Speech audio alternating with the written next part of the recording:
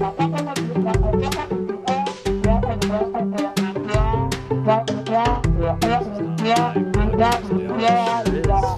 is. Whatever comes out, we say the quiet part out loud. There's no edit, so don't be dumb. Yeah. Which is, I know, hard to say for you. Well, I know. I mean, heard some dumb stuff. Yeah, I know. That's because we say everything and we don't edit it. So today on the Rabbit Hole Ramble, we have a special guest, and you would think that we pre-plan a lot of this stuff, but there's no pre-planning. It's just a live conversation. That's the whole idea. Yeah, it is. The whole idea is no filter, the quiet part out loud. Except our new mics. A live conversation. Except we do have a little pop screen on our new. Yeah, because we got some constructive feedback that our mics were popping every time we said pee, pop, pop. We but say now a lot they of don't peas, do that don't anymore. we? I don't know. That episode, I felt like we really did because the peas. pops were highlighted. I heard the same thing. Before we get too far into this, my name is Ray. And I'm Ruben. And this is the Rabbit Hole Ramble podcast where we say the quiet part out loud. Dude, come on. It's getting better and better. I almost felt like we messed that one up. Why do you keep saying that? Every time I think it's awesome, you're like, nah, we messed that one up. That's the perfectionism. It's just helping us stay humble, Because I think there's other things that keep us humble. Millions, I think we can celebrate this win. Like our not millions listeners. Actually pretty good. Come on, man. Don't offend our listeners. Don't offend the other jackwagons listening. Oh, yeah. Are we going to call them the jackwagons? No, the jackwabbits? No. No, they're not. The jackholes? Is that what it is? That we landed on?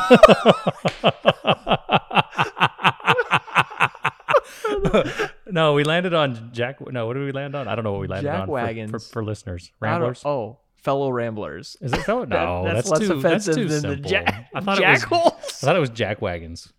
Because we're the jackwagons. And we have fellow jackwagons. Someone beeped. Oh, yeah. Look at that. Somebody didn't turn their alarm off like they told us to.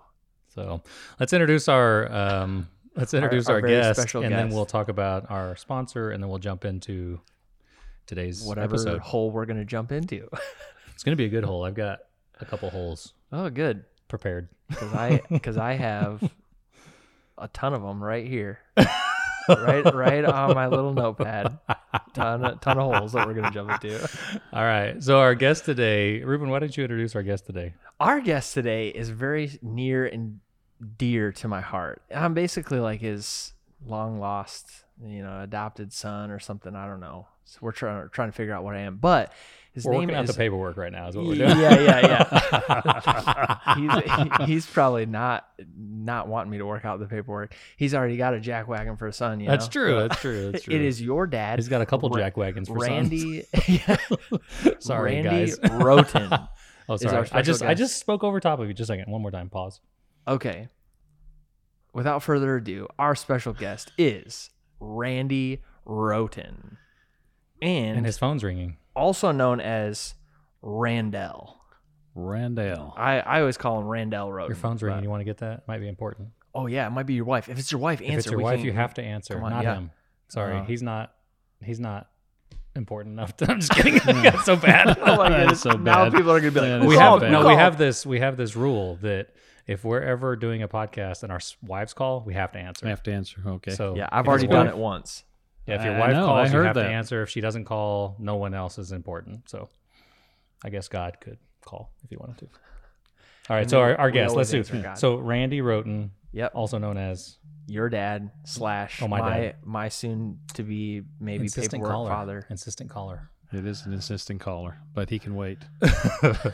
Also known as Randell, but I think it's Randall. Randell. It's Randell. Okay. Yeah, I didn't know that. I'm learning something. You're learning something about your father. I know it's an E at the end, but everybody always says Randall. Yeah. Even your mom said Randall. Yeah, I know Randall. Yeah. Okay. She also said Arkansas. So I don't know. Well, that's true. That's true. And Missouri. So maybe we shouldn't go with her pronouncing. Maybe we shouldn't go with her pronouncing. Okay. So it's Randell. Randell. All right. So this is my dad. We're going to have him on the Rabbit Hole Ramble. This is episode 9. So, we're almost there, dude. We are getting super close. Is it episode 9? Yeah, it's episode 9. We made an agreement that even if it was just out of sheer stubbornness, that we're going to make it to episode 10.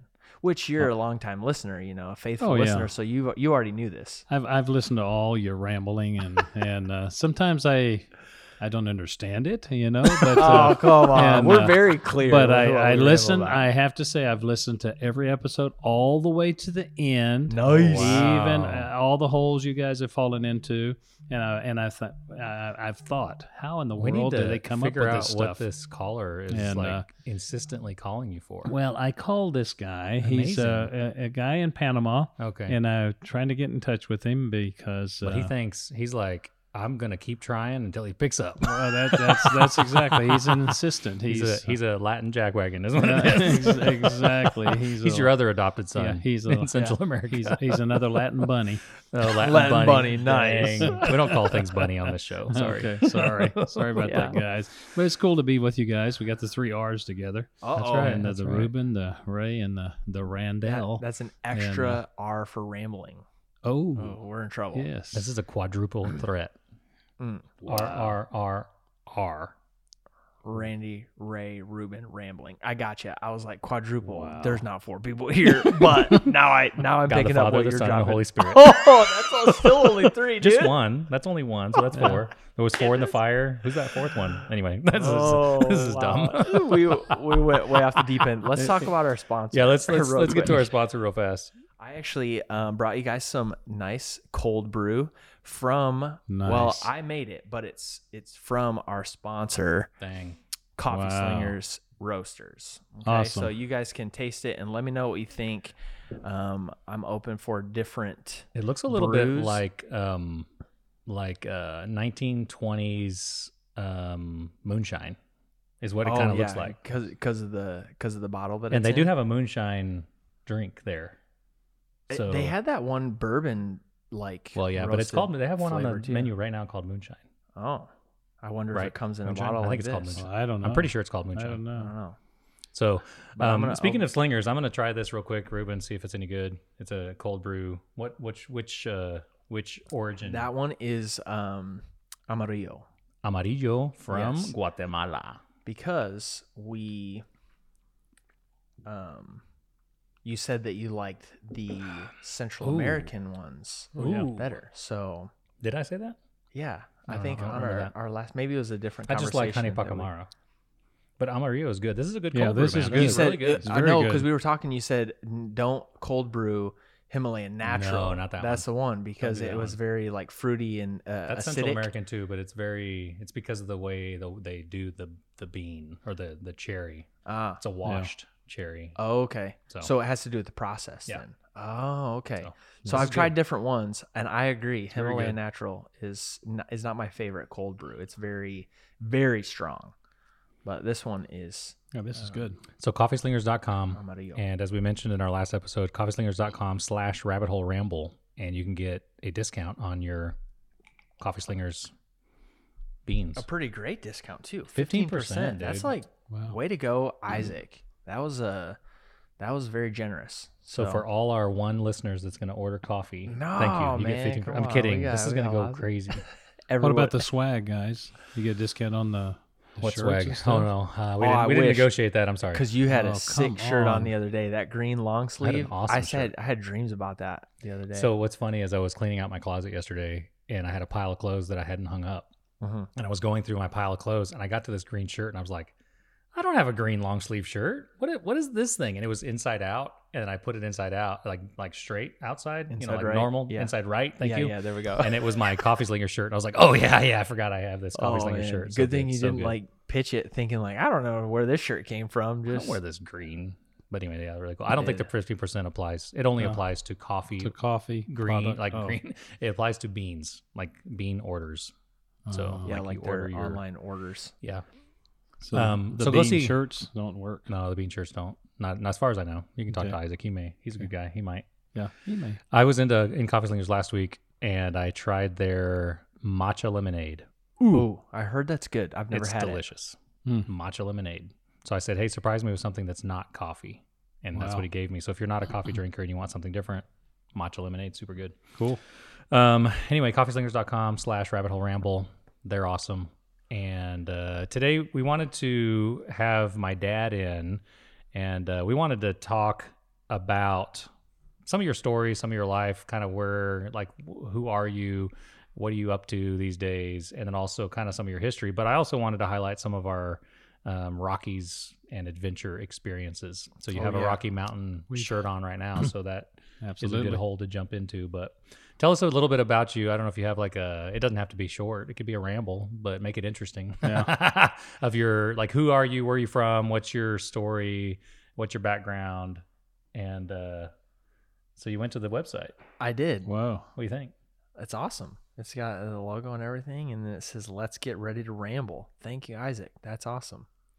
Cool. 15% off your coffee order. How awesome. Write the jack wagons at Hello Rabbit or at rabbitholeramble.com. I love it.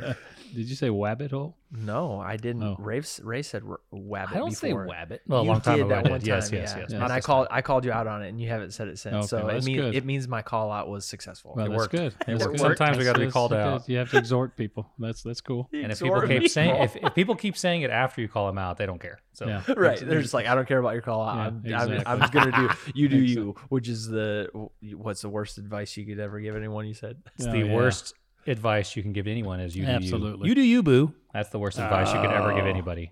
Anyway, so who are you, and where are you from, and what's your story? Well, my life's been an adventure, and I think everybody has an adventure if they're just willing to step up and enjoy what God has for you. And it started off back in 1955 when I was born in Sweetwater, Texas, and it really started. You mentioned my mom, your granny, and 20 years after she was born, I was born, and the same doctor that delivered her delivered me, and which is kind of cool.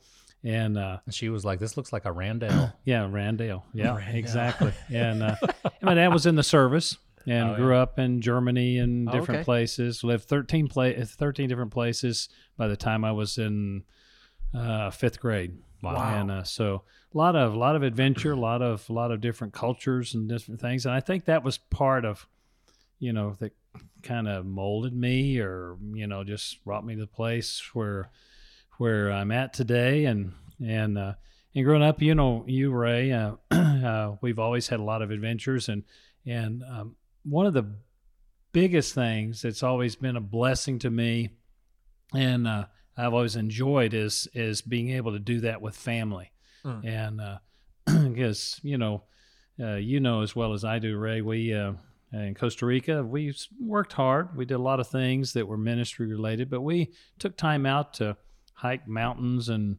have adventures and do different things together. And I've always enjoyed it. And I think God includes that in our life. I think He knows what we thrive on and what He created us for. And I've been privileged to be able to do some really cool things. And looking back, you at the moment you think, well, okay, this is just part of what I'm doing. But looking back, it's some of the stuff we did was pretty extreme. From the jungles of Panama and Costa Rica to high mountains in the Rockies, and it's pretty awesome. Grand Canyon. I mean, we've done some really cool stuff. So bad. And it's been fun. And I get up every morning, and I've told you guys this. I get up every morning just expecting God's going to do something, and I'm looking for it, and I'm watching for the things that He's got planned for me that day, and I want to live each day. I don't want to miss one. I don't want to miss anything. So you were born 20 years after your mom. Yep. And you had a kid 20 years after your mom. Yeah, exactly. Yeah. In fact, your sister Rachel, if we'd have been in Sweetwater, Texas, where I was born, the doctor there still had his license. He wasn't really practicing, but in reality, he could have delivered Rachel too. So it'd have been 3 generations of people, starting with my mom, me, and then potentially your sister. That's cool. And wow. So Sweetwater, it's pretty Texas. I don't know if anybody's ever been there, but it's a small West Texas town. cool. Yeah. What's it known for? tumbleweeds. I know. I don't know. Tumbleweeds. Sweet water, bitter water. I don't know. Yeah. Right now, windmills, but I don't know what it was when you were a kid. Oh, it was the rattlesnake roundup. Rattlesnake roundup. That's right. And that was part of my adventure too. Worked a couple of years in the rattlesnake roundup and skinning rattlesnakes and, and just in that. And I remember we were in Costa Rica one time. We were watching TV and there was some show and it was talking about the rattlesnake roundup and they started showing clips and they're like, I work for that guy. So like the same guy was still there. He goes, I dated his daughter. I was like, oh, that's not my mom. Oh my God. But it's like the rattlesnake roundup. These crazy guys get in the little thing with the rattlesnakes and they're turning their back on the snake. And I'm like, oh yeah, I don't think you should turn your back on a snake. Not a rattlesnake. Never. But these guys just get used to it. They just used You to said they were known for windmills? Oh Well, yeah, they have those that's like now. big, Huge the ones. wind turbines. The big ones? Yeah. Hey, how do That you was know? after. How do you know that a windmill likes rock music? Oh. Because they're made out of heavy metal. Oh, let's go. That's so sad. Yeah, Yeah. that was so. I'm just gonna go wah wah wah Oh, over that no, because no. nobody needs to hear No, that. yes, they Yeah. do, dude. All was- No my one needs dad to hear joke that lovers crap, out there dude. That was. wants to hear it and they'll laugh. I know they will. I don't know about Yes, that. they will. I don't They know will. about By the way, that, how long did you it know. take you to get that joke that I posted on Instagram? It just took me a couple seconds. Okay. How many times do you I have had to read it? it in a different way. Just okay. twice. Did you get it? Oh yeah, I got it. I got it right Just read away. it twice. I got it right away. Second pastor, time I got it. priest, I and got a it right rabbit. away. Randy you know. over here, Randell, is so smart. I got it right away. You got it No, quick. no. He's a quick study. Yeah, I just know how Ray's mind works. Yeah, that's fair. That came from my sister-in-law. She posted Oh. that on our family group, and I was like, "Yep, take that and put it on Instagram." That was a rabid humor. That's funny. That's perfect. So Sweetwater, Texas, home of the Mustangs. Home of the Mustangs. Yeah, the Sweetwater High. Yeah. I thank God that I wasn't born in Sweetwater. Yeah. Well, I graduated from high school and I almost was born there. Maybe Yeah. I don't know. West Moved Texas away. anyway. yeah. You're So almost I've heard born- more of my story as I get older. But you guys were living in Texas and then moved back to California Yeah. right before I was born. So thank you for that. My sister and I were born in California, which is I don't know why being born in the LA area is more fun than West Texas, but Yeah. I don't know. For some reason, that's more fun, So you even can, though I've never lived there. We were You can always actually say, "I'm actually from moved California." from Odessa to the Navajo Reservation, and we stopped there a little bit, and then we went to California where you were born. So the Navajo Reservation is part of your story as well, Oh, and yeah. it's part of my story. Oh yeah. But I want to go even back further. So you lived in Germany when you were a kid. Yeah. Your lived in Germany. dad was stationed there. My Yeah. pa, your Yeah. dad, Yeah. was stationed there.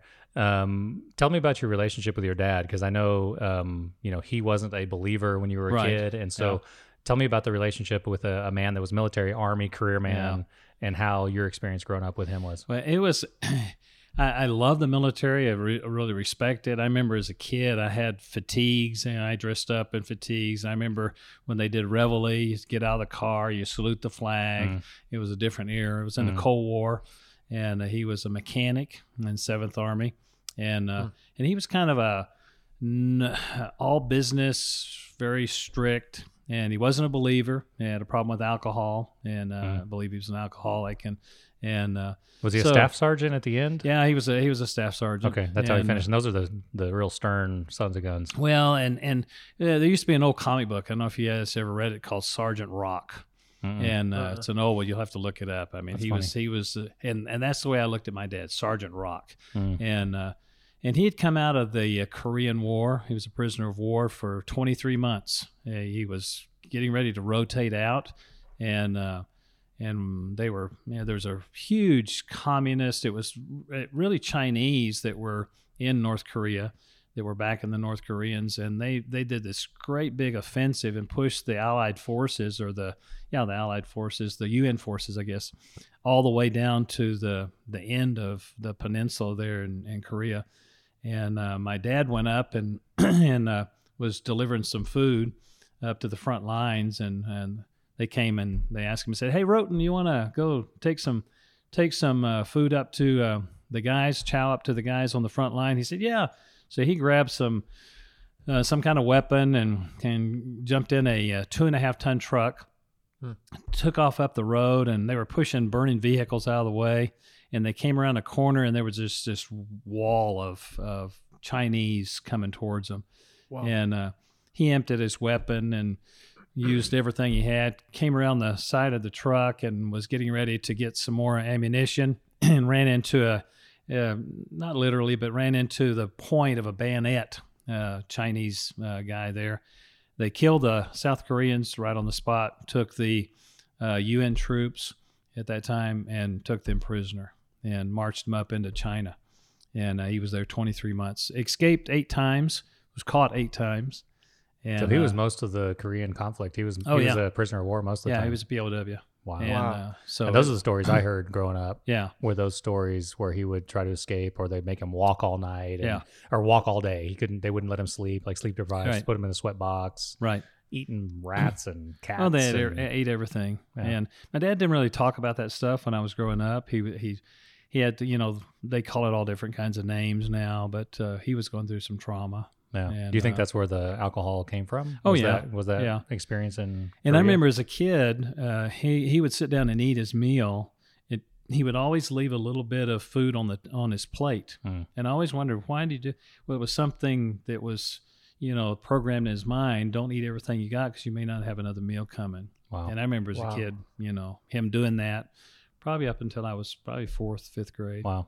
So when I was a kid, I thought he was in the Navy because he had an anchor on his arm, a tattoo of an anchor. Well, that's another story. He was in the Navy. Oh, he was? Okay. He signed up right after Second World War, or at the end of Second World War, and went in the Navy. He lied about his age. Real bad situation there in West Texas, very impoverished time. Went in the Navy, and he was somewhere in the Pacific, and I think had been in the Philippines, and somebody had picked up a monkey. And the monkey was on the ship and was the mascot. And some officer came by and, had to show his whatever, and took the monkey and threw it overboard. Oh, Lord. Well, the guys, and my dad was a young guy. Well, he hit this officer. And they were going to court-martial him. And they gave him an option, either get court-martialed or change branches of service. So he went into the Army. Wow. And was there for 23 years after that. So that's where the anchor came. It was really a cruddy looking tattoo.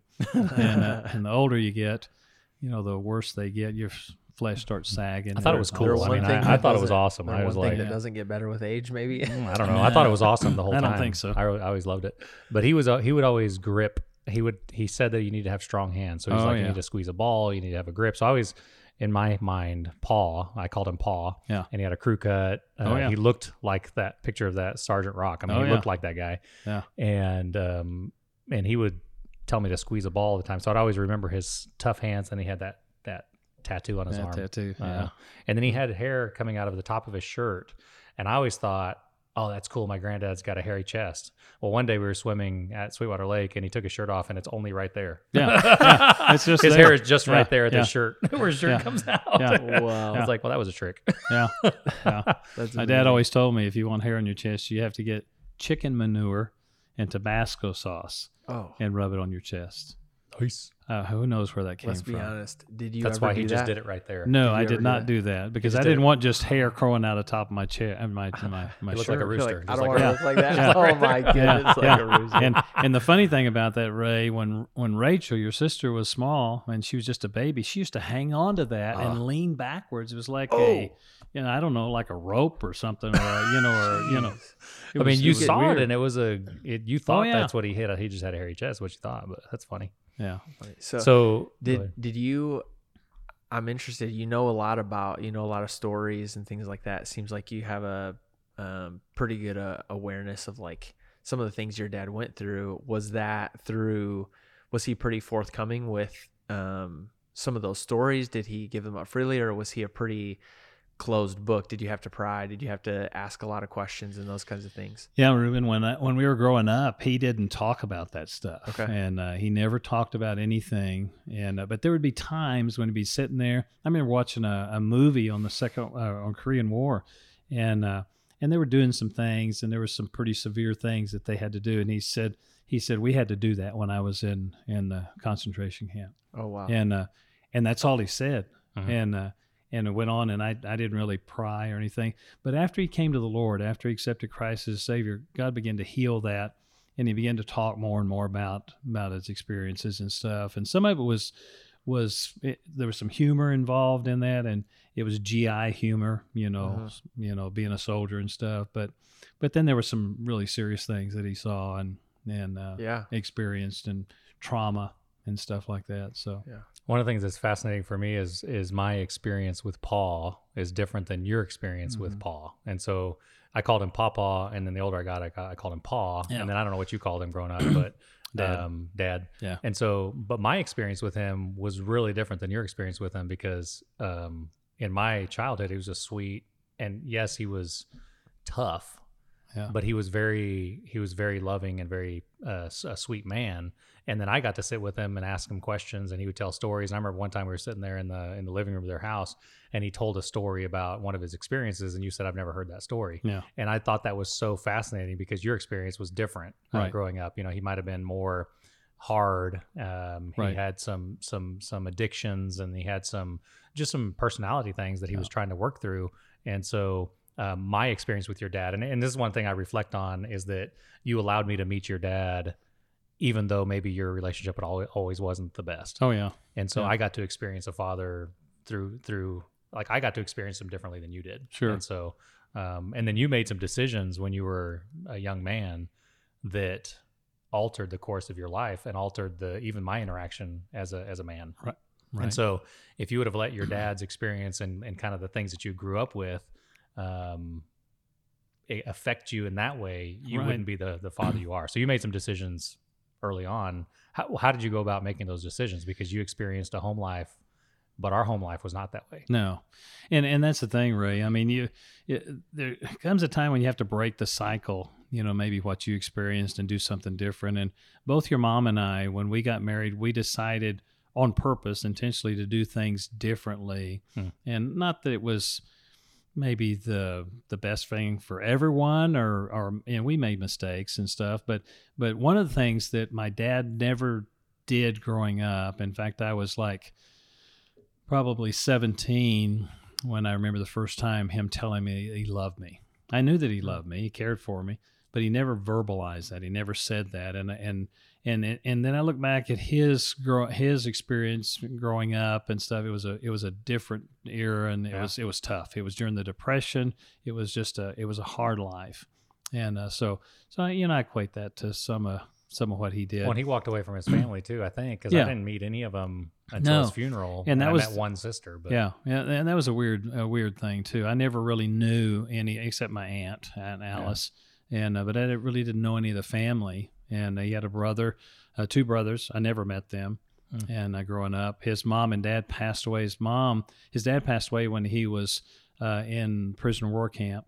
And then his mom, when your granny, when my mom and him got married, they were married in the hospital room where his mom, my grandmother, was dying of cancer. And she was young. She was probably in her 40s. Wow. And so I never met either one of his parents. Wow. So it was a different upbringing. But once he got saved, his life changed. And when you guys came along, when his grandkids came along, man, he was transformed. I mean, he turned into this loving, like mellow, mellow guy. And he loved you guys. I mean, there wasn't anything that he wouldn't do for you guys. And I had some fun experiences with him.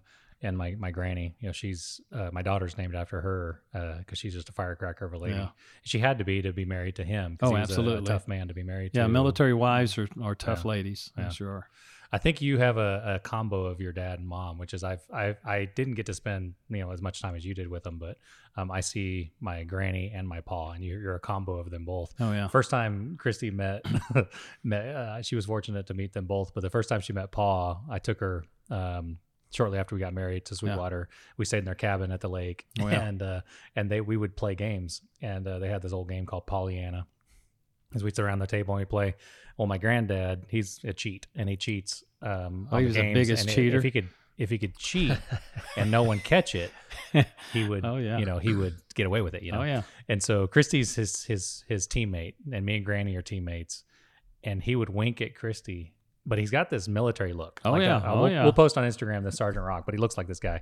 And so he's looking at Christy and he's cheating. He's like counting extra moves. Oh, yeah. And he winks at her and she's like, I was scared to death. I wasn't going to call him out. So that's her first like encounter with him, is like, your granddad cheats, but I can't say anything. Welcome to the family. Exactly. And my mom is the opposite. My mom's like, die hard. You better tell the truth. And Christy's that way too. So it's kind of funny. No kidding. So, you lived in Germany, stationed there. Yeah. And then how old were you when you moved back to the States? We moved back when I was in the 5th grade. And lived in Germany. You spoke German then? Yeah. I spoke German. I can't speak any German now because there's nobody that speaks German. You can say some stuff. Right? Guten Tag. There you go. And, see, look at that. Yeah, but fluent. Fluent. But yeah, I did speak German, and of course our family goes back to Rothenburg. Right. And they're in Germany. And I actually got to see that castle when I growing up, and it's pretty cool. But we lived there 7 years all together. 2 different times we lived in Germany. But I loved it, and I thought it was a great big adventure. And my mom and dad, they were the kind of people that got out and explored and took advantage of being in, and that's probably one of the places I learned being adventurous. Getting out there and checking things out and learning new cultures and eating different foods and all that kind of stuff. And that part we tried to pass on to you kids. Yeah. That adventure and having an adventurous spirit, and I think you guys got some of that. And you talk about a combo. I see you and myself, your mom and myself, and you, Ray. Yeah. And I think you're kind of a combo. And I think all of our kids, kind of pick up stuff. And I always tell people that the good stuff you see in my kids is from me, and when they do wrong, that's your kid. Yeah, that's your kid, exactly. That's your mom. Yeah, where is your mother? Yeah, my kids are adopted, and I still do that. So that's fun. That's hilarious. I want to fast forward because we don't have a ton of time. We'll have to maybe have you back sometime and talk more about some of the stuff, because there's some things that you're talking about that's bringing up some of my experiences and some of the things that why I am the way I am. Sure. But my granny told a lot of stories about Germany, about growing up. It might be 50% truth, but there was some truth in all of it. She's a storyteller, stretcher. She tells great stories, and some very, very impactful stories. But I see some of that in you as well. I want to kind of fast forward a little bit, because you weren't a believer. You didn't grow up in a believing family. Right. Your family wasn't necessarily like even identified as anything. But you had my mama, right, which is your grandma. Right. You had her in your life, and she was a spiritual person.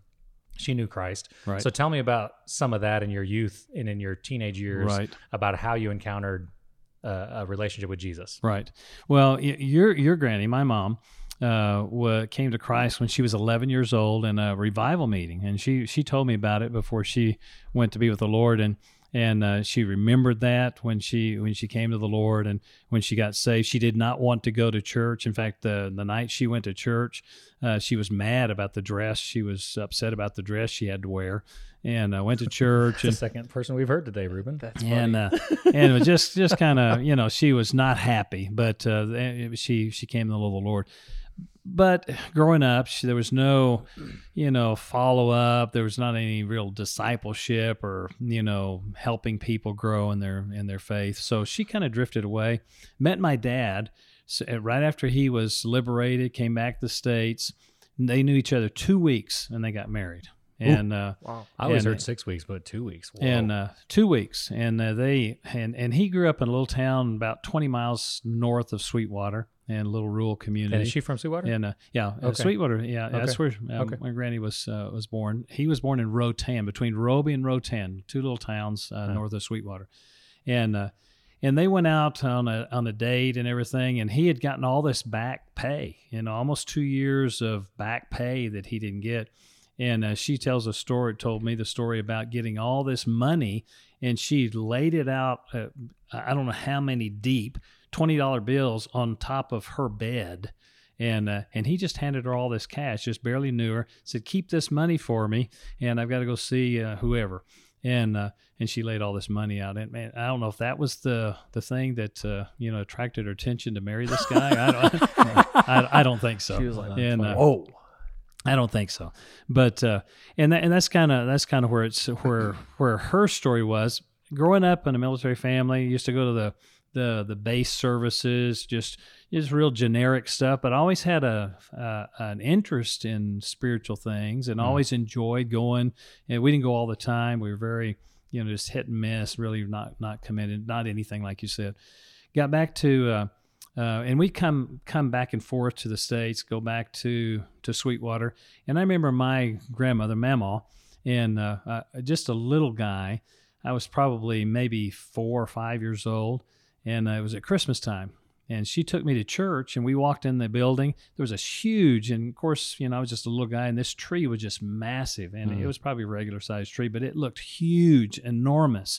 And we walked in, and she said, and back then, and still in the South, everybody gets a nickname. Everybody gets a nickname. Yeah. And there were 13 of us. Well, there were probably 12 of us at the time, grandchildren. And I was the youngest grandchild at the time, and the boy. And my nickname was Pee Wee. And oh yeah, just here we found go. his new name. So I know. I know. Yeah. We always say the Pee-wee the the rabbit. quiet things out loud, right? Yeah. No, that's where it works. Pee-wee to Wabbit. Oh, Nice. Pee Wee the Wabbit. Come on, guys. There you go. That's awesome. Come on, guys. All right, Yeah, finish your come story. on, guys. Sorry. Yeah. I'm telling I'm you. sorry. Interruptions. That's my specialty. sorry. Yeah. That's my I'm sorry. specialty. Yeah. But she said, Pee Wee, there's a gift under the tree for you. And I was thinking in my little mind, how in the world did anybody know that I was coming? There's no way that they knew. How did they know that I was going to be here? And they put a gift under there. Well, years later, I realized it was my mamaw that put the gift under there. And I remember that gift. It was a little red kerosene lantern. And I still have that lantern. I mean, Cool. it's still, No way. it's either one of your brothers that has it, Ray. So I might have it. don't get jealous. You I may might have it in my cabinet at the house. There's a kerosene lantern, a red one in my house. Is that that? Well, look on the bottom. You got If there's piece a of history sticker, living in your cupboard. I did not know. if there's a sticker on the bottom, that's the one. What if it fell off? Well, no, I mean it'll be a sticky look, mark, I'll look. a Okay, in mess my on the cabinet. bottom. So Sweet. anyway, I have a kerosene lantern in my cabinet. Maybe that's it. Nice. so my mama was a real impact on my life. Yeah. I mean, she was a godly lady and just really, really, made an influence on me. And loved going to her house. She was always, there's always something there. She always had and we always had these boxes and that we could dig through, this treasure box. And in fact, I've done that with our grandkids, because it was a big deal to me. And Granny did that with us. Yeah, exactly. There's always something to explore, something to know. And she had lots of great stories too, and just a tremendous influence. So she made an impact on my life. We started getting back into church, and after we got back from Journey, but it's kind of hit and miss. What kind of church was it? Like what? What It's church a Baptist church. Was it there in Sweetwater? Yeah, Sweetwater. Okay. And so we would go, and sometimes we wouldn't go, and I went down forward during a vacation Bible school, and supposedly made a decision for Christ, but I didn't. It was just a herd of kids went down, and Ruben and I are talking about this today. and didn't really as a 15-year-old kid went to youth camp and down in Brownwood, Texas. And I don't know how many kids. I mean, there's 500 or 600 kids there that week. And I was they had a choir back in the time, at camps, they had a choir and stuff. Yeah. And I was sitting up in the choir and I was thinking, you don't have it. I mean, you don't know the Lord. And I was just sitting there and I was just under this conviction. And I stepped out of that choir in front of all these people, walked down, and I still remember the color of the bench. It was a light green bench. And The I center's found bench right on the front. the center's bench, exactly. And I found my pastor, his Raymond Dunn, and went down. I talked to him. I said, Brother Dunn, and we always call him brother, Brother Dunn. And I said, I need to get saved, and we knelt down there. That was July the 23rd, 1970. It was on a Thursday night. And I from that day forward, I have never ever doubted. I know where I'm going. And so the influence of a mamaw, and then to keep you at least connected somehow to church until you understood the gospel, right. And there's a heritage, Ray, that goes back to my great grandfather, who was a Baptist pastor south of Sweetwater, and he started a church out there, and just out in a rural area, and started a church there. And his name was McLaughlin, and it was kind of cool too. This little community had a church building. They had a Baptist congregation and a Methodist congregation, and they would switch off every other Sunday. The Baptists would have the church, and then the Methodists would have the church. But everybody came to both services. I mean, there was no, we're going to go because the DNA is in me. So, it goes back to what. that. Where's that at? What town? It's in Nolan. And it's I'll just have to go check that out. It's just south. I mean, it's just a little kind of a crossroads thing. It's out in the middle of Cool. Is the church still there? I don't know, Ruben. I'm not sure. Okay. I'm not sure. That's but really I've got cool. I've got a Maybe book interested. somewhere I've that heard talks some about stories from you and Granny and even Paul about your being a young person. You weren't necessarily the most conformed kid. You told me one time you would go play football and see how many swats you could get from the coach. That's when they spanked kids. Oh still. yeah, That's cool. We had a competition when I was in high most? school. Just really, the frontal lobe's not developed yet. So, They used to spank. Oh, I don't know. It was crazy. Hey, I mean, there was they called it. How's your frontal lobe doing? Yeah, how's your frontal lobe doing, Pee Wee? Yeah.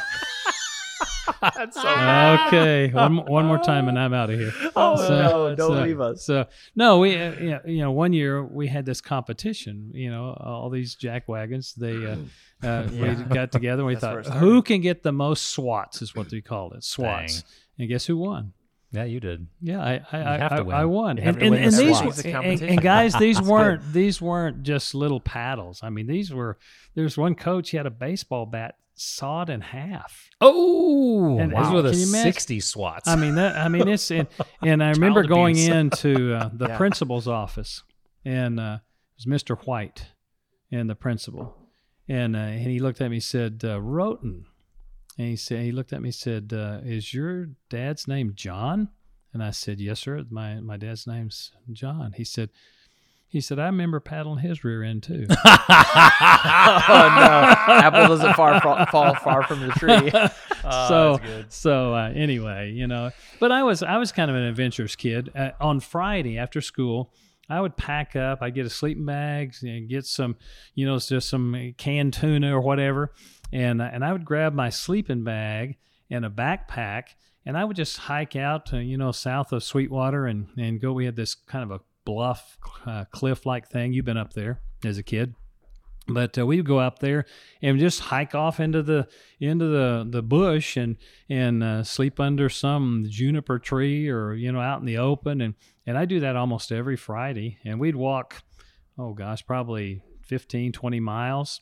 And I remember being so thirsty, you want to drink anything, and go out to some stock tank. You're drinking this nasty water and stuff, it was crazy. Out with the cows. It was crazy out there with the rattlesnakes and stuff, and we just that's go the out. kind of adventure I didn't inherit. I'm adventurous, but not that kind of adventure. Well, I like no. people. I like to be around people, so I'm not going to get a backpack and go by myself out Well, in the boonies. no, and I would go if I could get somebody to go with me. I would go, but then sometimes I would just go off by myself and just go fishing and hunt arrowheads and just That's check wild. stuff out. But you've been up on that bluff out there. They have stinking windmills out there now. Yeah, exactly. Yeah, The windmill industry revived Sweetwater. So Yeah. Sweetwater was like a dying town, and then all of a sudden houses became very expensive because the windmill crews came in. So yeah. there's nothing out there but wind. So A lot of- it's a little bit like Yukon. A lot of wind. I'm surprised we don't have any turbines going on here because it's amazing. So let's fast forward a little bit. You became a professing Christian as a teenager. That was at youth camp. You had some religious experiences growing up, and then you ended up in California. I mean, how did that even happen? Because you're in West Texas, and you ended up in California to go to Bible college. Right.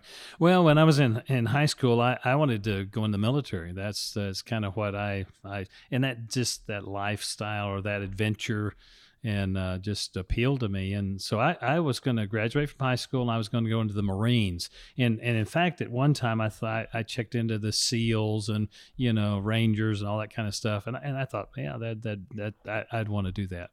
And this was at the end of the Vietnam era. I registered for the draft, and I thought, I'm going to get drafted or whatever. And but I was going to enlist. I was going to go in. my senior year and going into my senior year in high school, God just got a hold of my heart, and I just felt like, well, I feel like God's leading me into ministry, and so I surrendered to that. I didn't know what that meant. Yeah. I didn't know where I was going to go, and but I changed directions from military into the ministry, and through a series of events, I was introduced to a small Bible college out in California, and where you guys went over in Springfield, that was there, and that was the option. That's what I always heard about. But there's just something about California. Just me too. Adventure, and I wish there was still a Bible college out in California. That might have been where I ended up. I would have ended up the job markets. This is back in the 70s. The job market was better. Springfield. I mean, and everybody I knew that went to Springfield, it just didn't really appeal to me. I'd seen guys come and go, and they'd go a year and then come home and do whatever they were going to do. And I've always been committed. When I start something, you finish it. You go through unless God redirects your life. So went out to California. Never been to California. Went with a buddy of mine in a little tiny Volkswagen Beetle, and drove out there, and never been in a huge city. I mean, you talk about West Texas kid, but I'd been different cultures. Got out there, and it was so smoggy. I remember my eyes burning, and I mean, it was just horrible. And I got up to the campus. It was in San Dimas, California. Got up to the campus, and it was like 2 weeks. I didn't even know there was mountains close by. I mean, because you couldn't see anything. You couldn't even see it. Yeah, couldn't see anything. The prime of the industrial evolution. It was just horrible. And so I was on campus, and the wind blew one day, and they're close. Those mountains are really close. Yeah. And so got out there, and first time going through, the cafeteria. And there was this girl there that served me my meal, and I was West Texas, had cowboy boots on, had a hat, had one of those snap button shirts, the typical crew cut, and I had just the spurs on, he was coming through like John Wayne. I couldn't bring I had a Volkswagen, didn't have a horse, but so we had an interaction there, and this girl who turned out to be your mom in the future. And just embarrassed me. I thought, good night. This, I don't understand this. And she was living, she lived in California from North Dakota. And long story short, we started dating, and this was in August when I got there. Started dating in, I think, late September, October. Engaged in February and married the following August. Yeah. And so it's a 3-year program when you went, but you did it in 2.5 years. Yep. So went to summer school, and because I felt an urgency to get to the Navajo Reservation. We were going to go work on. How'd you convince this California girl to go to Navajo Reservation? Well, I told her. I said, and looking back, I thought, and again, the frontal lobe wasn't developed very well. And I said, you were 19, 18? Yeah, I was 18. And so I said, Sherry, you need to go out. 19. I said, you need to go out and check out the reservation, and if this is going to be our life, you need to be convinced. And I think it was a good thing. And she went out there and spent a couple of months, and she loved it, and came back, and we got married. And my earliest memories are on the Navajo Reservation with our German Shepherd lady and bunny rabbits. I mean, they were in my past, Ruben. Dude. I mean, they had these rabbit cages, and I would play in these rabbit cages. We had little rabbits that some dogs ate, or wolves, or I don't know. It was a dog, a big giant dog. Ate the rabbits, and anyway, my earliest memories were on the Navajo Reservation. There was this old Indian, and you know who he is, but I don't know who he is. He Franklin terrified me. Every service, he'd come and he'd pull out his pocket knife, and he goes, "I'm going to cut off your ears and your nose, and I'm going to have stew." And I believed him. I believed this Indian was going to cut my stinking ears and nose off. And so I'd hide behind my dad, and my dad wouldn't do anything. And I was like, "Do you not see that the Indian's about to chop my fingers off?" And he wouldn't protect me. And I was like, every service, I was terrified of this. Do you still have your fingers? I have them, but at the time as a little kid, though, I mean, my head was like, I know. He's serious. He probably and he would every week by the skin of my teeth every week. And he'd pull his knife out. I remember that. No, it was scared. It terrified me. Okay, Siri, that's not for you. I thought he was serious, not Siri. So she don't know how to listen. She doesn't. She's yeah. She's recording this conversation. Yeah, exactly. That's exactly right. So that dude scared me. But anyway, the earliest memories of Navajo Reservation, we lived there for a while. I'm going to fast 4 forward years. super fast. Yeah. So Navajo Reservation, then you became a pastor in Grants, Milan, New Mexico. I remember that as a kid. And Oh, then yeah. you were a pastor and you had a missionary come in, Right. and was it a missions conference or a missions Yeah, it's emphasis, a or what missions was it? conference. Was he the only Yeah. guy there, or was there other people Yeah, there? only guy. I remember as a kid, this is something that I don't know how clearly my memories are, but I remember us having a lot of missionaries come through and sit around our table. Oh yeah. And Oh, so yeah. you'd have people over, and I would hear stories from Sure. Ethiopia or, France. Africa, Remember the guy from France? Oh, yeah. And it was always fun to have people that lived in other places. I started collecting stamps because I was Yeah. like, I need to collect this stuff from other countries. So Right. that was cool. So tell me about the missions conference, and then what happened at that missions Yeah. conference. Well, we were right there on I-40. If you go just west from Yukon, and eventually you'll end up in Milan, New Mexico. Yeah. So that bump. was a real traveled from Albuquerque to Flagstaff, Southern California. There's not a whole lot out there. Yeah. So we'd have missionaries come through, and we'd always get them a hotel and give them a love offering, and maybe fill up their car with gas. And then if they needed another day or two to a place to stay, we'd say, well, we can't afford a hotel, but you can stay with us. And that's the reason the missionaries were Yeah. in our house. And and we always loved missionaries, and we had been a missionary in the Navajo reservation and kind of knew that lifestyle. And but it was during that conference, this guy came and presented Costa Rica, and God had been kind of working on me about going back to the mission Like field somewhere. And I always had a real love for Hispanic people. And in fact, the first person I ever shared Christ with in high school, his name was Junior Hernandez. And I remember Junior accepted Christ. I witnessed to him, and he made a decision to receive Christ and just hear the message. So I always had this love for Hispanic people. And this guy came and presented Costa Rica. And I really didn't know much about Costa Rica, and God just really convinced me and worked on my heart. And so we started making plans, and I told your mom, I think we need to go back to the mission field. She said, no, I don't think so. And I said, well, just pray about it. And we've always done that, Ray, you know that. Yeah. And so we prayed about 6 months, and at the end of that 6 months, we were convinced, and we knew that that's where we needed to go. And it was, I think I was like 6 or 7 years old, maybe 7 years old. And then you started raising funds to make it to Costa Rica. I got to travel with you quite a bit. I think the adventure was a lot of fun because I got to go with you just myself sometimes. Right. Yep. But then we got this little pop-up tent trailer, and we pulled this thing around. I don't even know what car pulled it around, but we had something. Escort. Well, Ford Escort. There you go. Ford Escort from the 80s. Yeah, Or it was a little tiny 70s or 80s. station wagon, remember? Yeah, And, and so we pulled this pop-up tent trailer, and I remember just as a kid, just the wild adventure of every night we'd pop this thing up and sleep somewhere else. Yeah, it was fun. So that was was a lot of fun. Had a little porta potty. Of course, as a kid, we have my memories are skewed to me. Sure. And so you could talk to my brother and sister; it might be different. But I just remember we visited so many churches, partially as a family, and then partially just you and me, and a lot of them was this conversation as we're driving up to the church. All right, guys, we're going to the service. You better behave. You better put a smile on your face. You better put your hand out and shake and tell your name and hand out our banana prayer card. We had that banana prayer card. Oh yeah. And it was like, as a kid, it kind of messed with me Oh, because it was like, God's called us, but then we have to put on this. It wasn't even a show, but it was like we have to put on a face. Yeah. You know what I'm saying? His performance. It was like we had to be these perfect people. Oh yeah. In order to raise money to go overseas. And I'm a 7-year-old, so my mind wasn't necessarily processing it very well. Yeah. But it was an interesting mind game with me because the only church I ever knew was our church. Sure. And then we started visiting all these different churches that were really different than us. Oh yeah. And you become this chameleon, as you're growing up. So during that time, we had this prayer card, and I said, pray for the Rotens. It was like a banana. Yeah. We cut out these bananas and the bunch. Be one of the bunch. Be one of the bunch. And Praying. it was, super creative and innovative and on cardstock. So it's cool. Yeah. But as we, paper. yeah, exactly. Do you remember cutting those out? Oh, I cut so many out. I had blisters on my fingers. That was fun. Oh no. Hundreds of them. But you guys always included us in the process. It wasn't like this was your thing. This was a family thing. And Absolutely. I think I really appreciate that.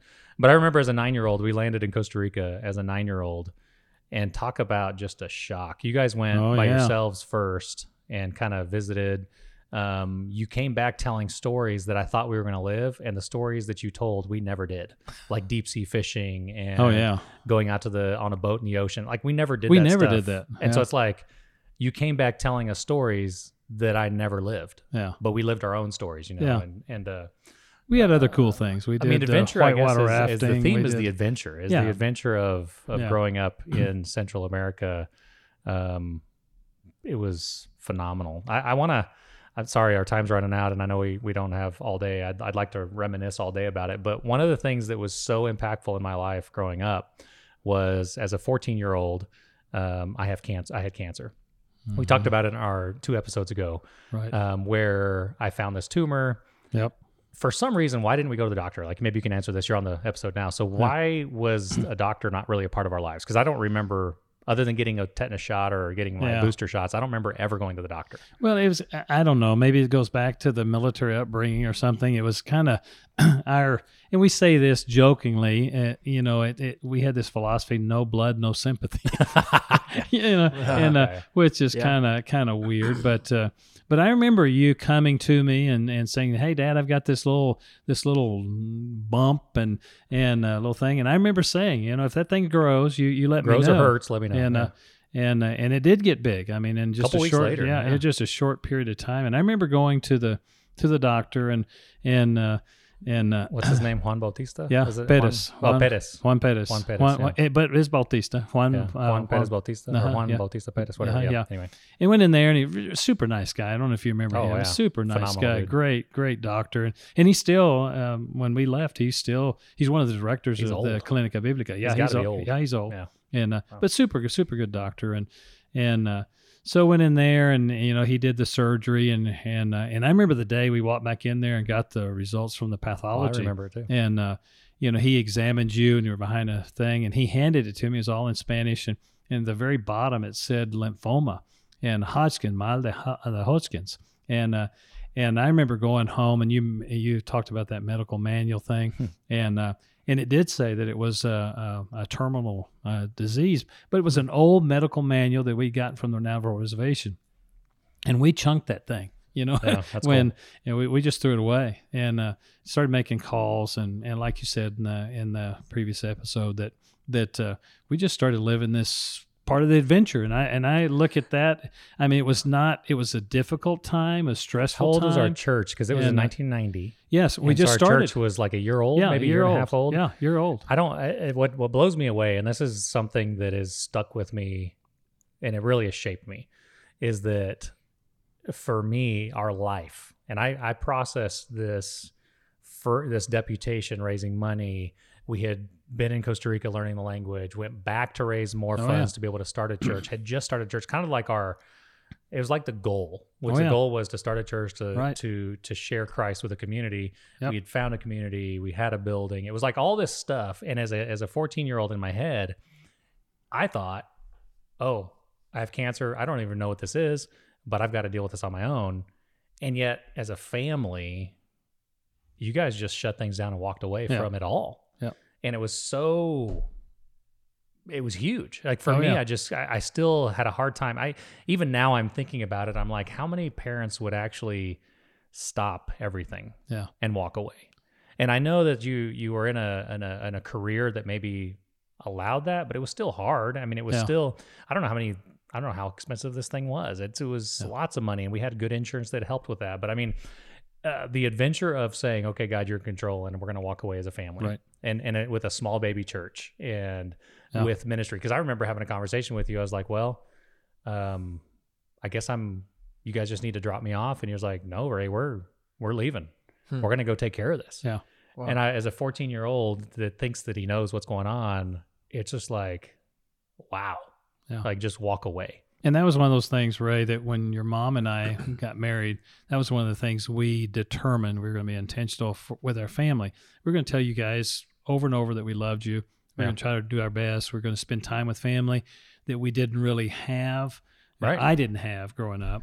Well, and you carved out the time to do it. I remember every year Exactly. we'd go on a trip to the beach, you know, Tamarindo. We'd go out there and had a great time as a family. Yep. We'd go hiking in the mountains and we'd go up to the highest peak in Costa Rica, 13,000 feet, which we could talk about that some other time. But those we bought adventures bikes. were Remember huge. when we bought bikes? Oh, yeah. And that's another Well, story. As a teenager, you that was after cancer, and you Yeah. had back problems and knee problems because of hiking and running. Oh, And yeah. so from 15 to when I left home, we went hiking, but that was about it. And I know we had Yeah. bikes, but you were in a lot of pain all the time. Yeah. And Yeah. so when I was in college, you had surgeries that took care of that stuff. Oh yeah. But when I was a teenager, there wasn't a lot of activity going Yeah. on, and it was because of just the Yeah, we it did was the abuse hiking. you We had on did your body, you know. whitewater rafting. Remember Oh that? yeah, Yeah. fun Yeah. stuff. And we did stuff.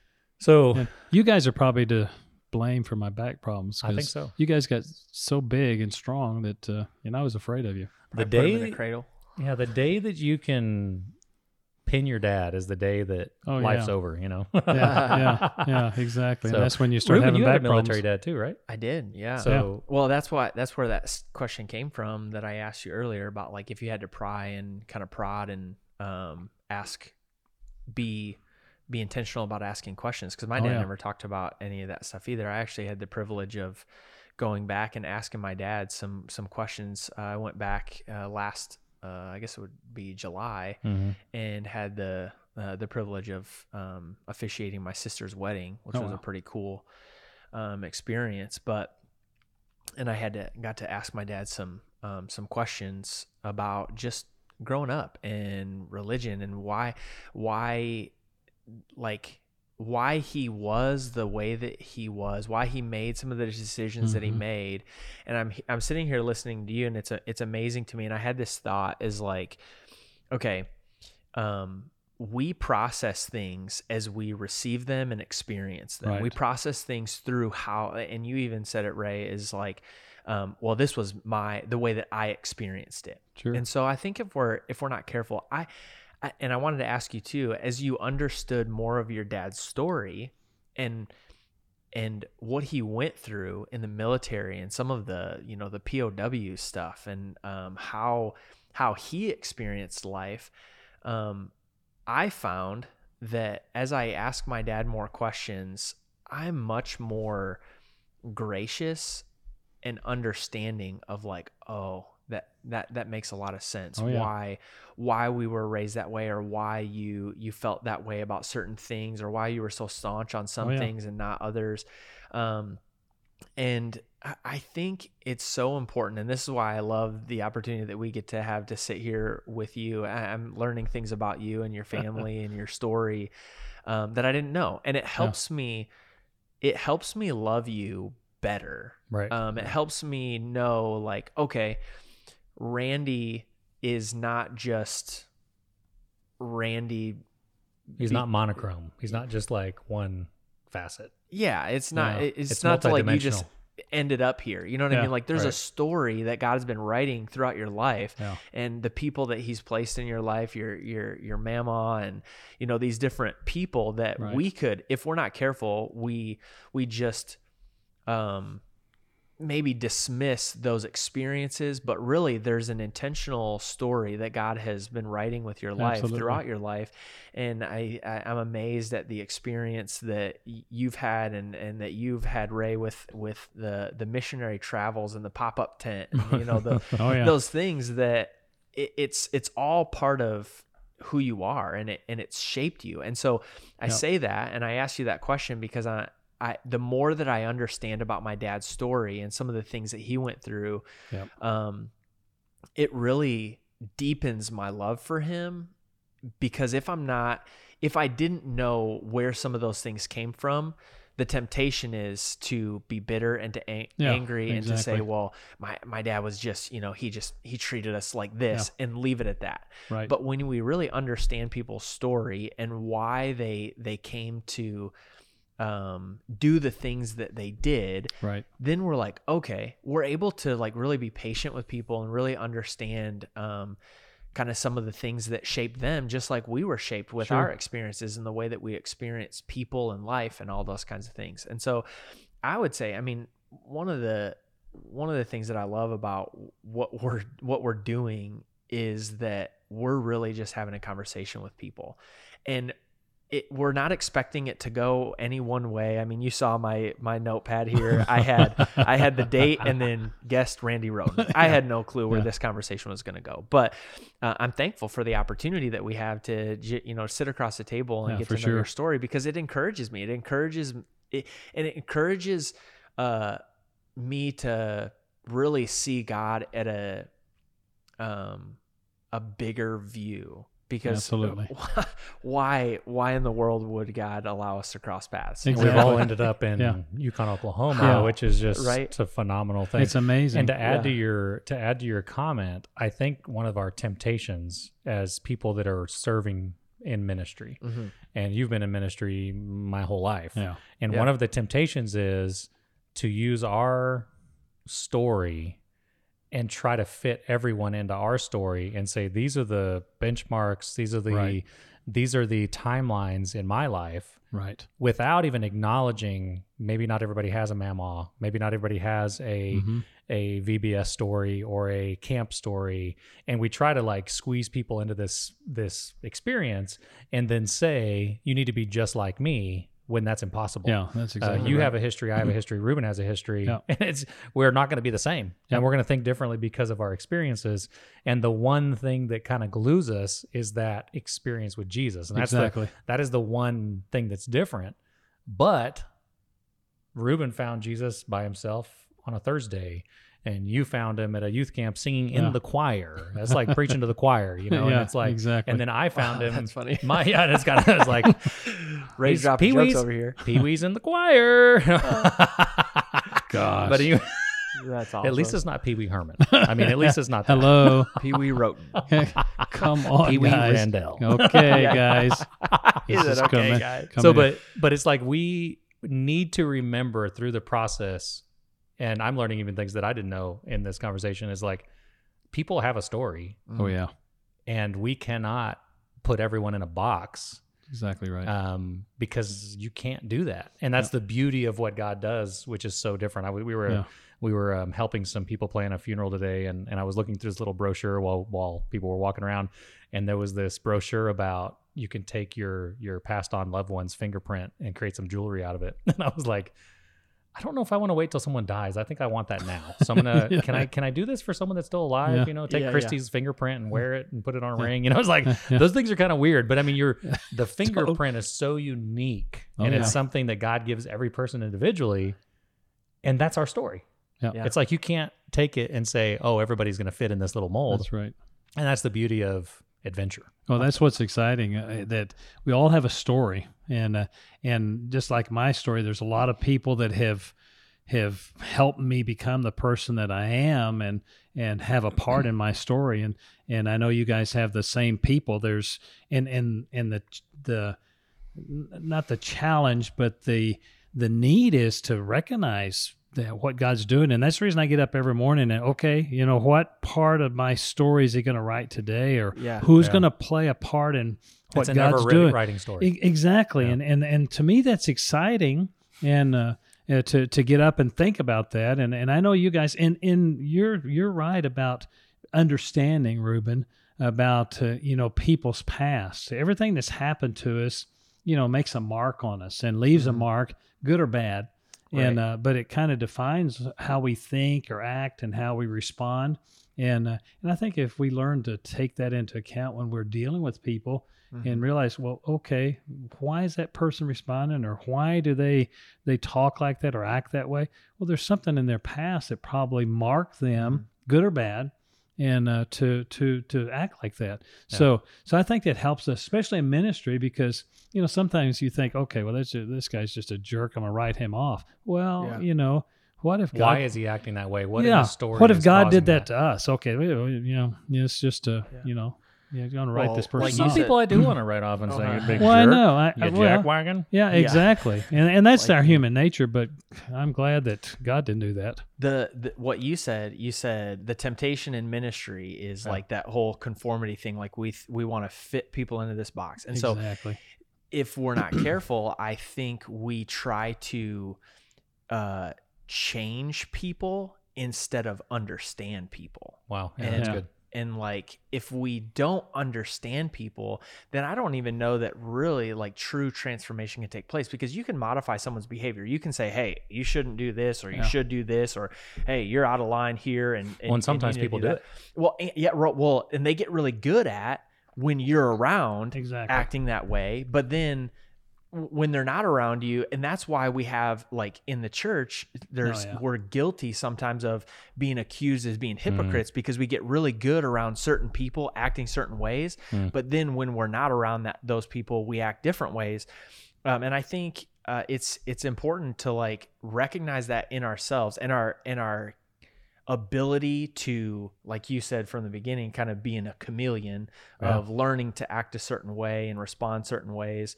But if we don't even understand our own story and take the time to wake up every morning and to say, okay, what part of my story is God writing today?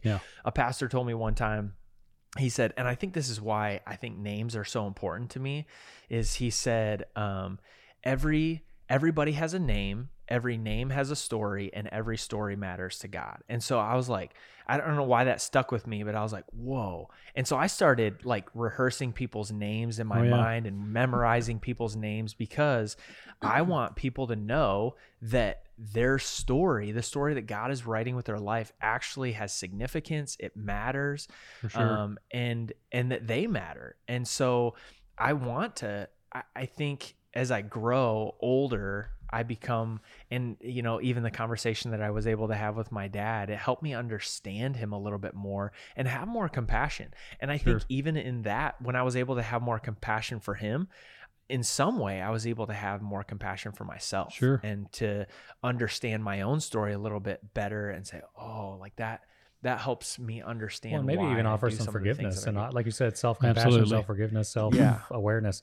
You're mentioning, and we don't have time, but man, I look at your story and I look at the current state of your story, and it's been a faith journey, but it's also been, I don't know what other words to use, but it's been like an evolution of practice too, because you were converted, for lack of a better word, into a pretty staunch legalistic movement.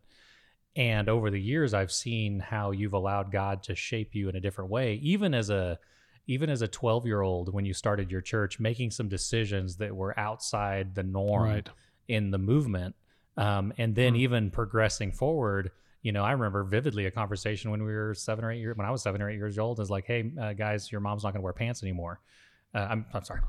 Your mom's going to start wearing pants. You know what I'm saying? She was wearing dresses only. And then there was a conversation with us as kids that mom's going to wear pants. And I'm like, and you said occasionally. And I was like, holy cow, this is a big deal. You know what I'm saying? So I remember these conversations, and I remember some evolution that happened, but then I remember bumping into some of the legalism as we grew up with people that would swim in jeans, like Ruben talked about a few episodes ago.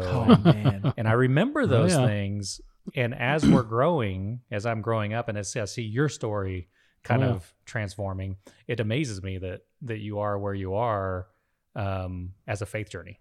You know, you've gone from a pastor of a stable place to a missionary on a faith journey, from a missionary on a faith journey to a pastor back in the States as a faith journey 30 years later, in a different culture, and the two cultures changed. And then taking another step even recently away from full-time ministry into full-time ministry in a different way. You know what I'm saying? It's kind of like, different way. That kind of stuff just it's fascinating. And it's a faith journey, I guess. You know what I'm saying? And I look back, Ray, and maybe the legalism or the, strict rules, maybe the military upbringing, the way I was raised. Very attractive, I needed those boundaries and stuff. And as a, but it is, as a saying, it is what it is. But God used that. That's part of my story, and I can't deny that that's part of my story. But you can go back and we've talked about is you can see God's grace and it's God's working and I'm glad where I'm at. I love being here with you guys, you Jack Wagons. And it's the journey, and I think the thing that I've seen in you, and this is where a lot of people that are in ministry have missed it, is that I see it as a journey. Yes. It's not this, like you arrived at a destination and then you're this way for the rest of your life. Right. Because I've seen that way too many times in ministers and pastors and people in church, is that, I've arrived here and I'm never changing again. Right. Instead of, okay, I've arrived here, and this journey is taking me from place to place. One thing that I wanted to get into that we didn't get into was the trailblazing spirit that you have Oh yeah. when we're out hiking. And so I've kind of shared this with Ruben before, is that in ministry, I have this entrepreneurial, like, trailblazing spirit in ministry. Ruben likes a path, and he wants to run down a path that's already established, and I like to create a path. And so we work really well together. Oh yeah. Yeah. But when we're out hiking, I like a path that because I'm not like this big, I like to have adventure, but I'm not like out in the boonies completely prepared. And so I need to know that this path is leading somewhere and I can get back home. But you out in the boonies, you want to get off the path and go trailblaze. You know what I'm saying? And so it's to me, that's a weird thing. But in ministry, there's sometimes that you have a combo of those two things. You have this need for a path, but also a need to trailblaze. So it's kind of a interesting little dynamic. And I think, Ray, it may go back to sense of direction. Yeah. And because you kind of struggle with directional. I'm inside and I don't know where I'm at. And exactly. Well, I don't think I've ever been lost out trailblazing. I can go off trailblaze and make a circle and come back within a few hundred yards. Lost a few too many times. And I think that's part of it. You know, you need direction and you want to give people direction, and that's awesome. And I love that in you. And I think that's what God has gifted you with. I like to trailblaze. I like to do something. And I think maybe that goes back to maybe especially my mom. Yeah. She was very adventurous. She was, I thought outside the box and stuff. And so I kind of like that. But it's kind of weird. I mean, I think, and I'm trying to like figure this out. Yeah. But you and I have gone camping now for several years. We go to Colorado, we go to the Rockies, which we never even got to. But one of the things that I am dependent on, I'm dependent that you and my brother are going to have it mapped out. I'm dependent that you guys are going to tell me what to pack. Right. I'm dependent that you guys are going to give me the tools that I need. Now, obviously, I've stretched some of them. I take a little too much comfort stuff with me. Way too much stuff. I like a lot of weight because I want to have, eventually, this is my goal. My goal is when we go in the Rockies. Glamping. Yeah, my goal is over the years to have my own safari tent out in the Rockies. Like full, even with a butane refrigerator. I don't know.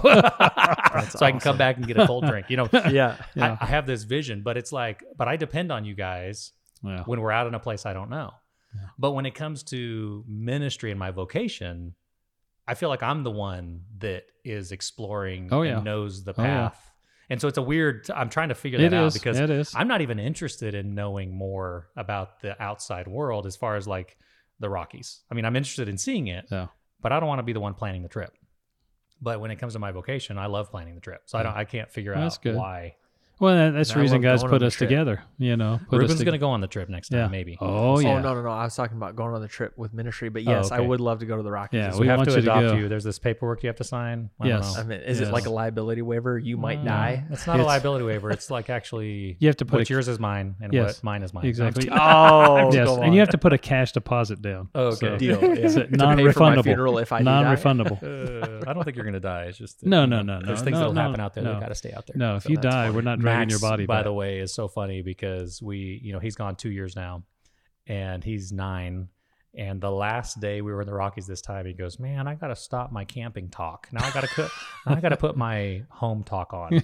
So he's like, in his head, he has this chip he puts in. Oh, yeah. When we're camping, we're going to fart and we're going to talk about stuff. And then when we come back home, I can't do that anymore. Yeah, we're civilized people now. Civilized, exactly. Come back to man, I got to go to the bathroom. I can't just pee on a tree, So, all right. Anything else you want to mention? Because we're going to have you back because there's a whole bunch of stuff we didn't I'd love to come back. Yeah. As long as there's cold brew. I love making cold brew. So, I did one thing that stuck out to me when you were talking about your journey with cancer and stuff like that is that that when it came to your family and you knew you had to make a decision, and you framed it up, Ray, as saying you walked away from it all.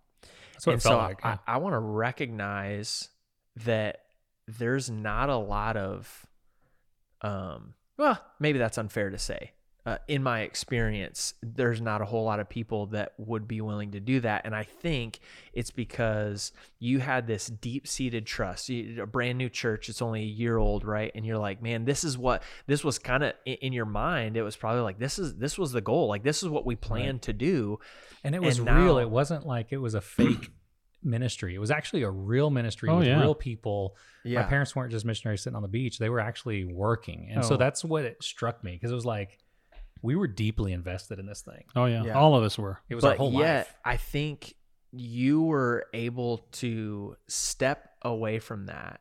And what strikes me is that what deep-seated trust that you must have had, that it wasn't about, you were able to walk away and say, God, I entrust this ministry, these people, because now I find myself in a situation where the child that you have entrusted to me needs my care. Yep. And so I'm going to trust that you're going to take care of this while I take care of what the individual that you have entrusted to me and my family. Yep.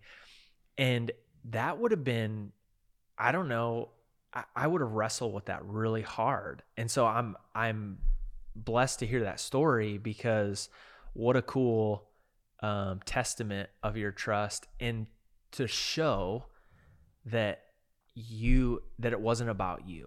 And Right. you say this all the time, Ray. You say, it's not about us, it's about Jesus. It's not about us, it's about others.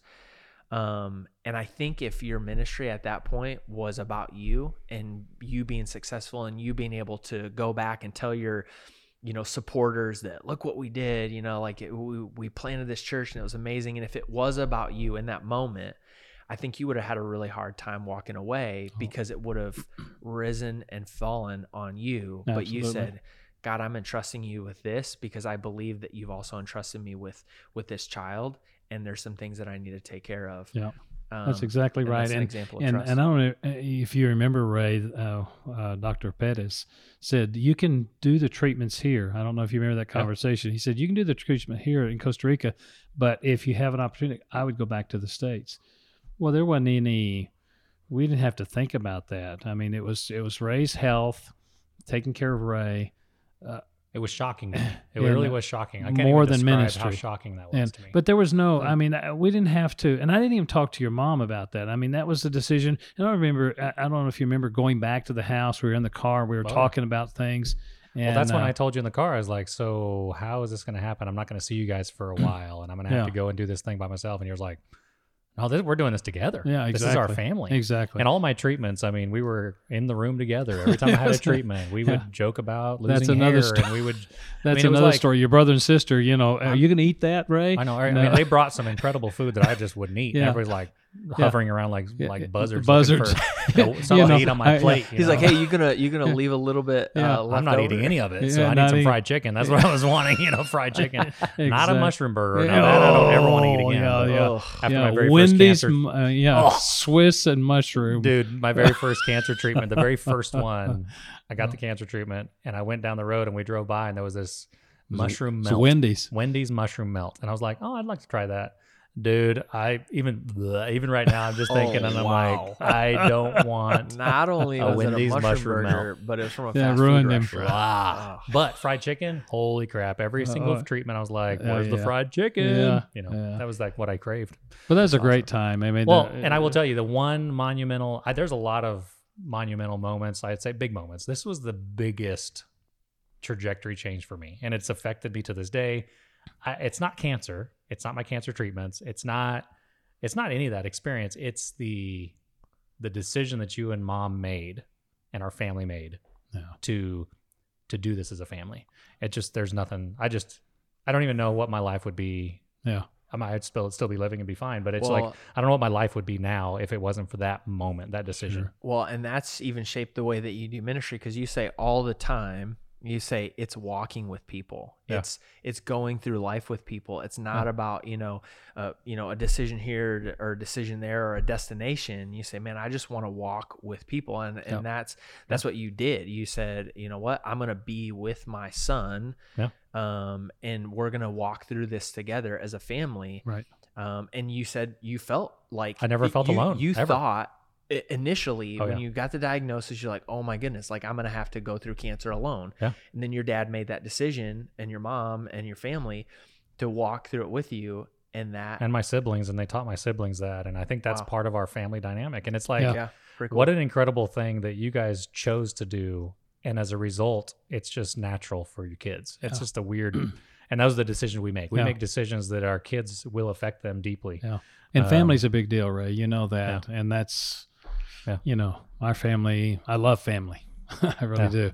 And I like not just family, but our church family. I like family. I just love it. It's been a joy. It really has. Well, our ramble has, like, we've poked our head out of the hole a few times, and now we need to jump out of the hole because time's up. Because I got to go. Ruben's got to go. He's got a very big thing he's got to do. My dad's got a big thing he's got to do. I've got a meeting that starts in 30 seconds, which is not going to happen. That's amazing.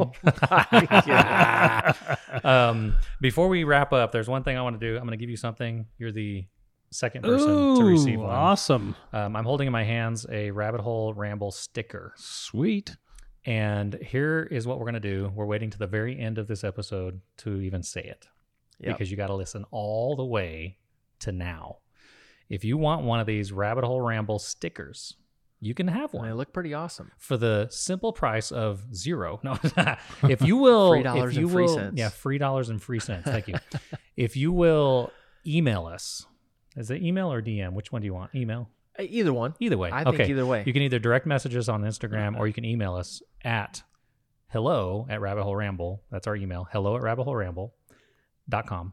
You can email us there, or you can direct message us on our Instagram, which is now, at Rabbit Hole Ramble. At Rabbit Hole Ramble on Instagram. Here's what we need. We need your name and your address. And if you send us your name and address to either hello@rabbitholeramble.com or at Rabbit Hole Ramble on Instagram, if you do that, we'll send you one free of charge. That way you can represent the Rabbit Hole Ramble. That's right. It's cool. They're pretty cool.